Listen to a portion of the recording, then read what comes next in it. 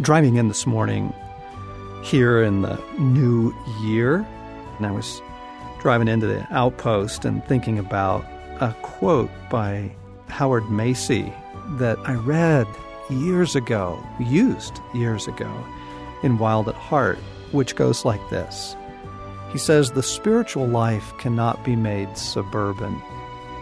It is always frontier, and we who live in it must not only accept that fact, but rejoice that it remains untamed."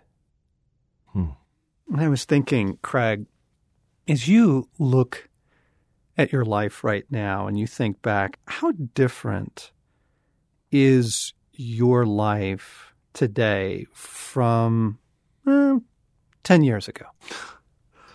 You mean back in 6th grade? Gosh, that seems so long ago, John.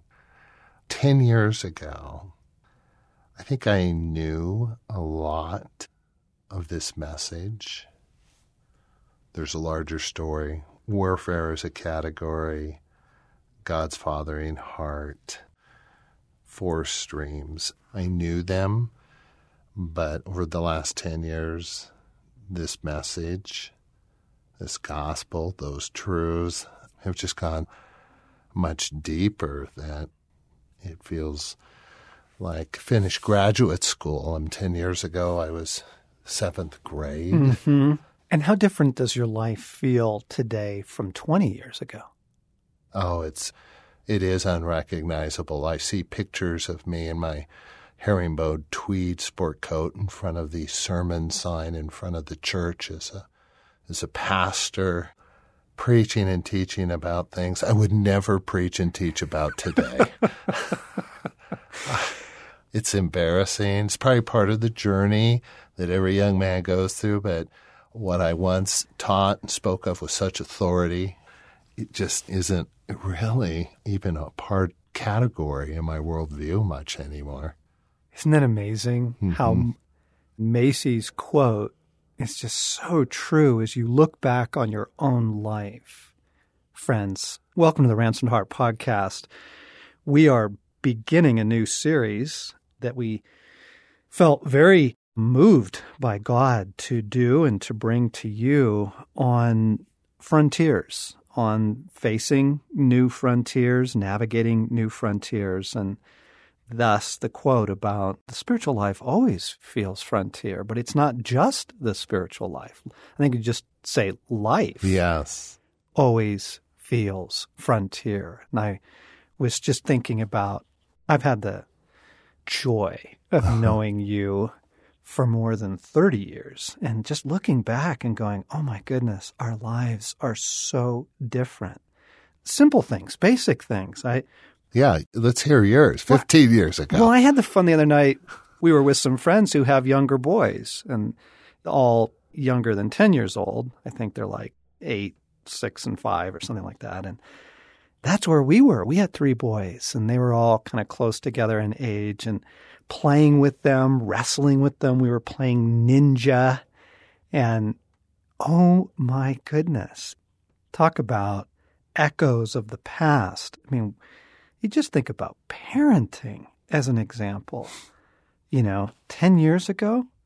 I remember your boys just always being naked. Flying off staircases. It was really hard, especially Luke. It was really hard to keep clothes on him when they were young. They were free. They were wild. You think about, I loved it. I loved that stage. I loved the Lego stage. I loved it. There was so much joy in those. And then, into the teenage years. And you got to adjust, and that's a new frontier, and you navigate that. And now, this past Christmas, we were on the rotation to have the kids. Having adult children, 2 of our sons are married. You have to accommodate the in-laws and their desires, of course. And so this was our year to have everyone at our house for Christmas. And I have young adult children now. I have married children.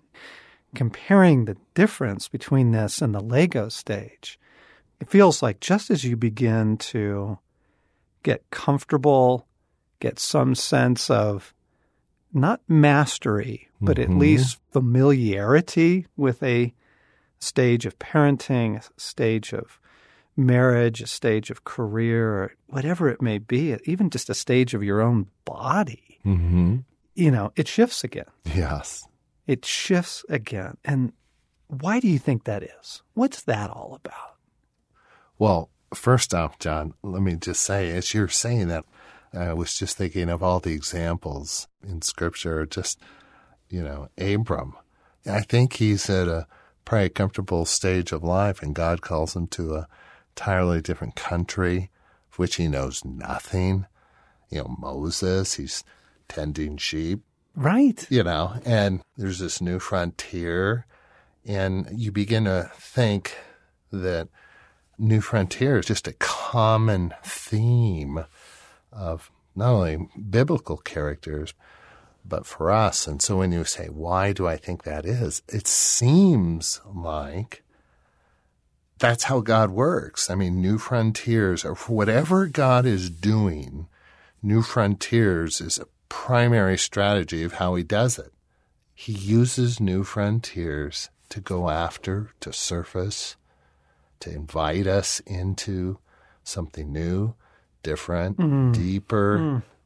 Isn't that it? Oh, it's huge. And you just made me think of, I completely forgot that I had flagged this verse for today, but 1 John chapter 2, he says, I write to you, dear children, because your sins have been forgiven on account of his name.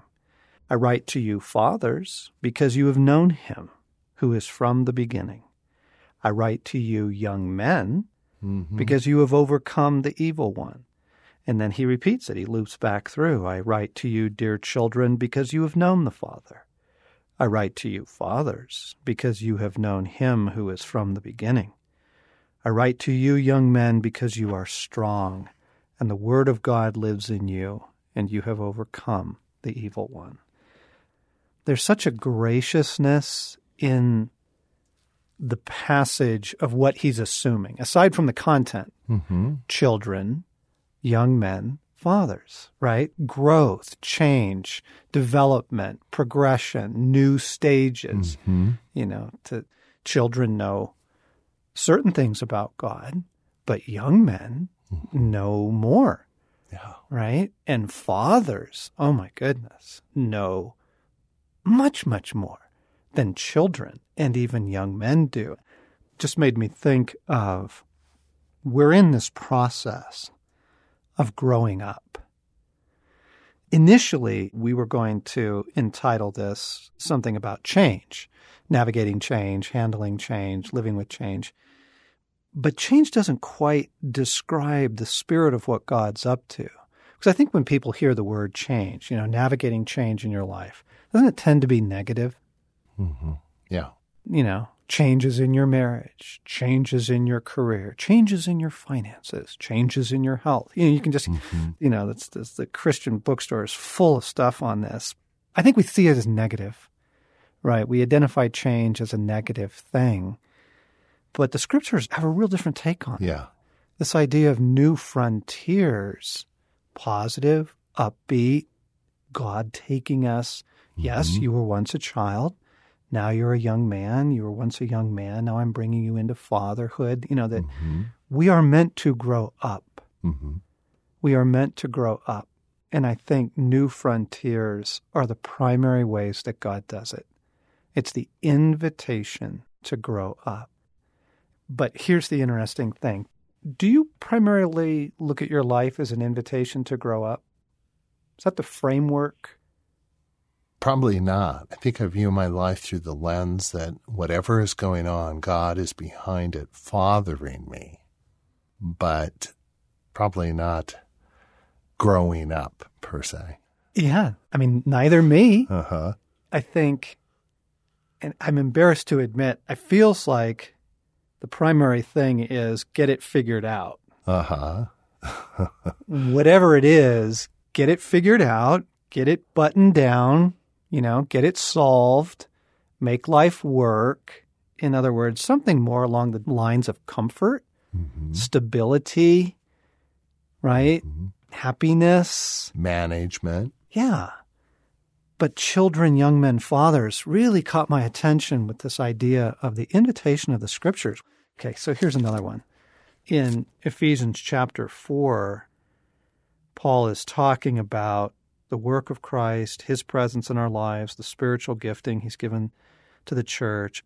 And then he says, until we all reach unity in the faith and in the knowledge of the Son of God and become mature, attaining to the whole measure of the fullness of Christ.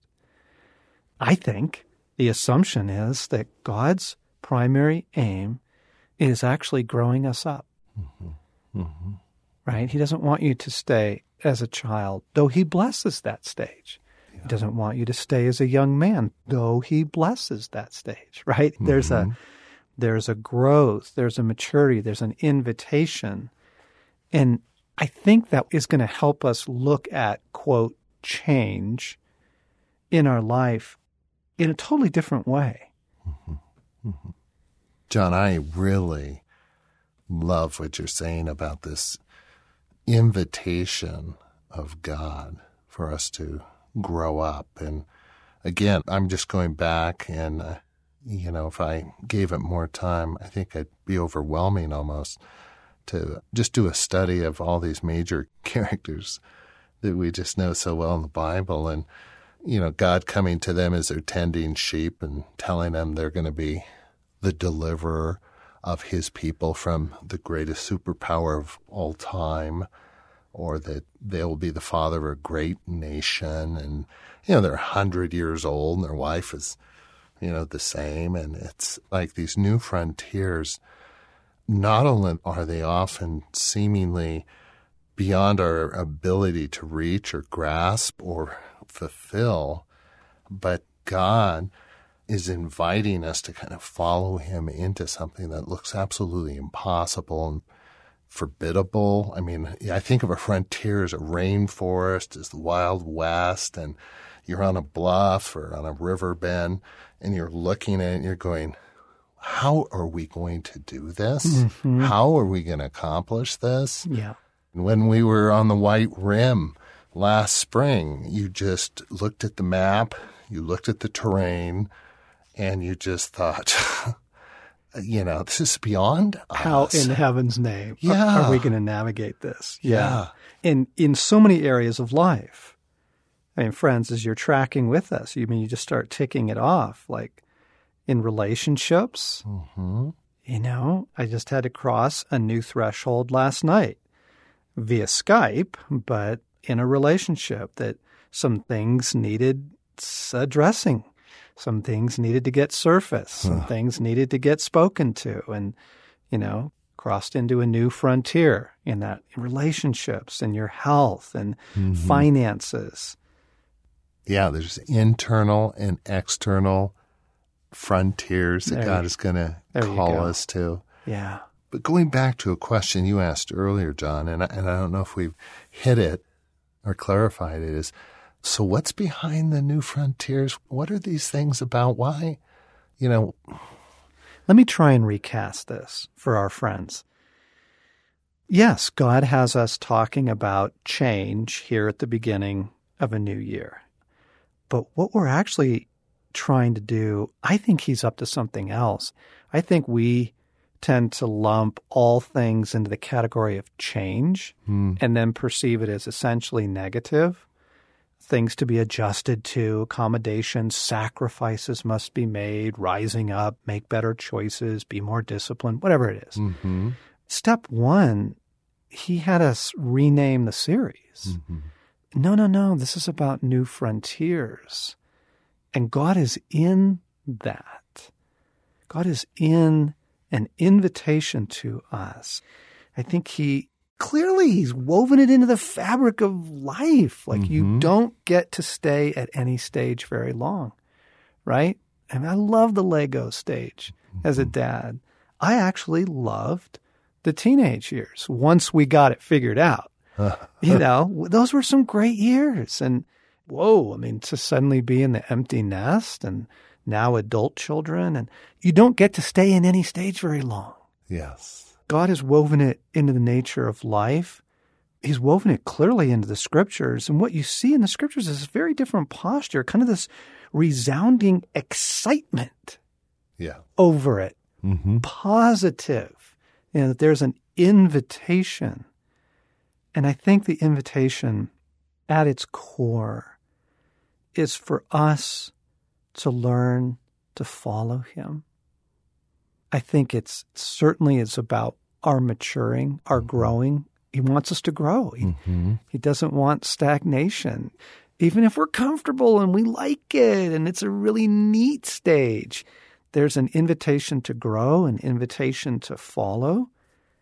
And so what we want to do with this series is maybe recast the way that we're looking at the new frontiers in our lives.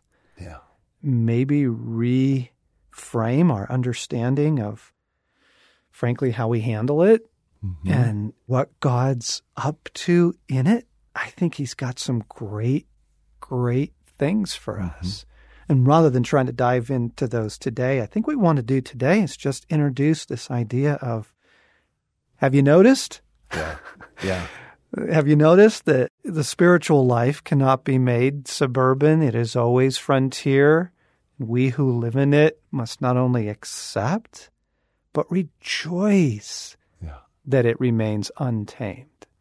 So to our listeners, what's the question we want to put out there? Is it, as you look at your life, does it feel suburban? Does it feel frontier?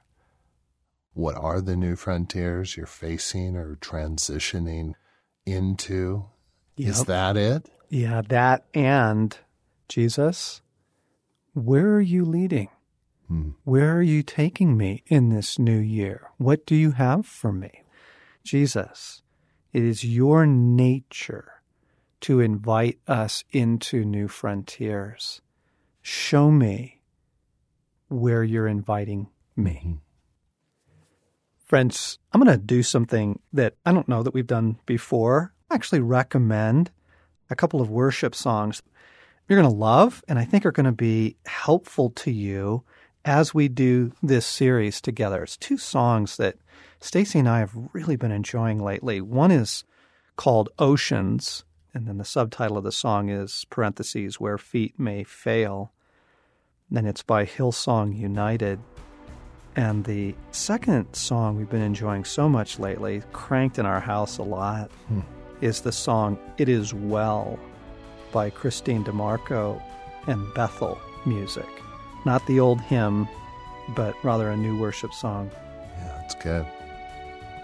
You've been listening to the Ransomed Heart Podcast with John Eldredge and Craig McConnell, part 1 in a new series. Here, at the beginning of a new year, we are excited and invite you to join us as we experience new frontiers and what Christ is inviting us all into, how we handle it, how we process it, what he's after, how to follow, how to live well into new things.